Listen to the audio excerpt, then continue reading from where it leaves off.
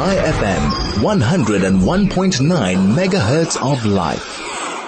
So joining me now in studio is Yoni Margaliet, the director of Akiva Medical. Yoni, good afternoon. Thank you for joining us. I got your email. I got your surname correct? That's correct. Right. And I've got Gana. Yes. Welcome to the show.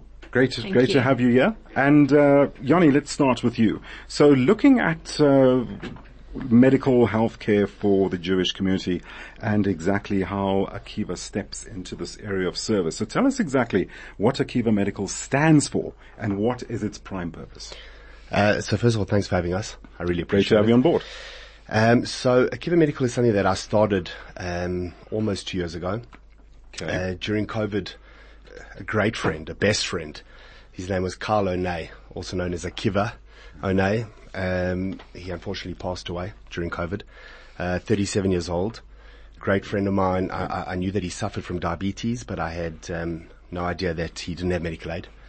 And when he fell sick, I was notified that he was unfortunately taken to Inville Hospital, and he was lying on a gurney there somewhere in the hallways until somebody was able to look at him. I then jumped into action to try and do something to get him out of there, to try and get him to a private facility where he'd be able to hopefully get the care that he deserved. And that's when I realized it wasn't so simple.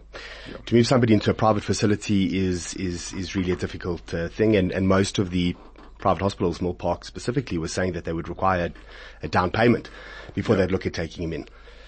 We were able to, in a very short period of time, raise a number of funds, and we were able to move him from Edenvale to Mill Park, but unfortunately, in less than 3 days, he passed away. So, so with Akiva's passing, this has now prompted your introduction, introducing Akiva Medical to the community. What are its merits now, or what does it promote? What are the key elements to it? Sure, so it's a great question. So after the passing of Akiva, I realized that there are a number of Jewish community members that cannot afford medical aid. Right. Which means that unfortunately, if they were to fall into a case of an emergency, they would land up in a public facility. I'm sure most people know that our public facilities are unfortunately overburdened, understaffed, struggling financially, and as much as there are amazing doctors sure. That work within the public state facilities, the nursing care, once you're admitted, that's where the problem starts. Akiva Medical was designed to create access for every community member to have access to at least a private hospital plan. Right. So we created a fund.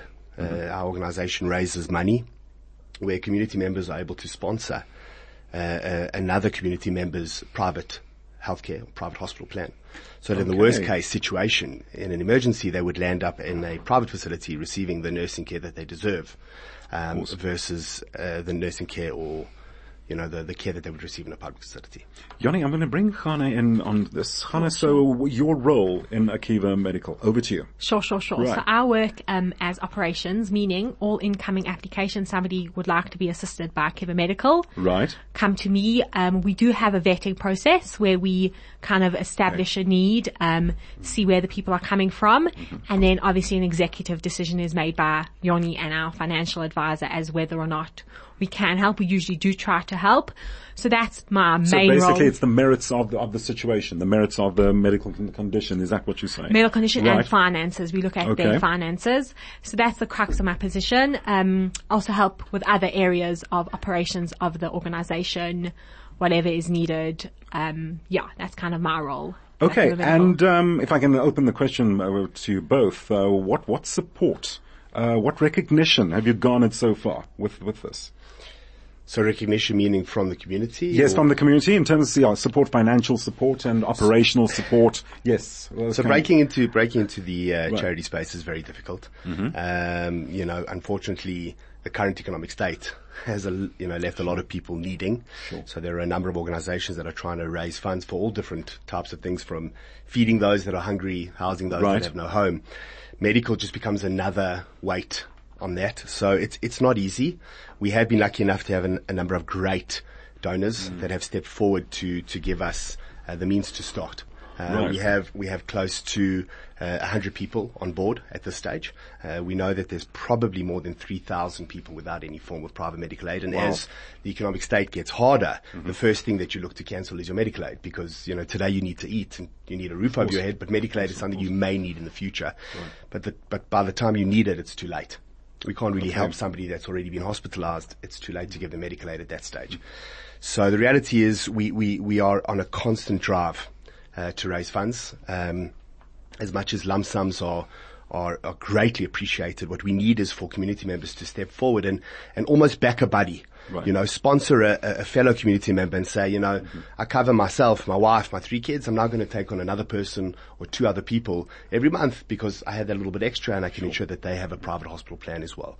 Obviously, we facilitate all the administration, but the concept is to say, give us a debit order so that I know every month how much I have coming in and how many community members I can bring on and ensure that they remain covered in case of that worst case scenario. Yoni, let me bring Gana in. Don't want to leave Gana out there in the distance. So Gana, it sounds to me like you're more in the admin part of the things and whatever you. So I browsed your site earlier on, and you are also looking for donations. You're looking for that kind of support. Tell us a bit more about that. Perhaps, we can punt that. Yes, definitely on our format. So how does one go about that? How go about donating?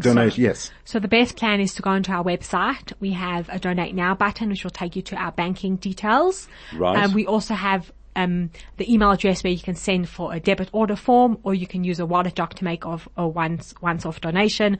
But like Yoni said, I think the emphasis a lot is on getting those debit orders in. Right. Because as the nature of a medical aid is that it requires a monthly fee, so we need to keep people on the medical aid. We need monthly donations coming through in the form of a debit order is the ideal way to go about it. Okay, so the website's name, sorry to cut no problem. There. The website's name, just to be very clear for people listening, where are they going? What's it called? www.akivamedical, AKIVA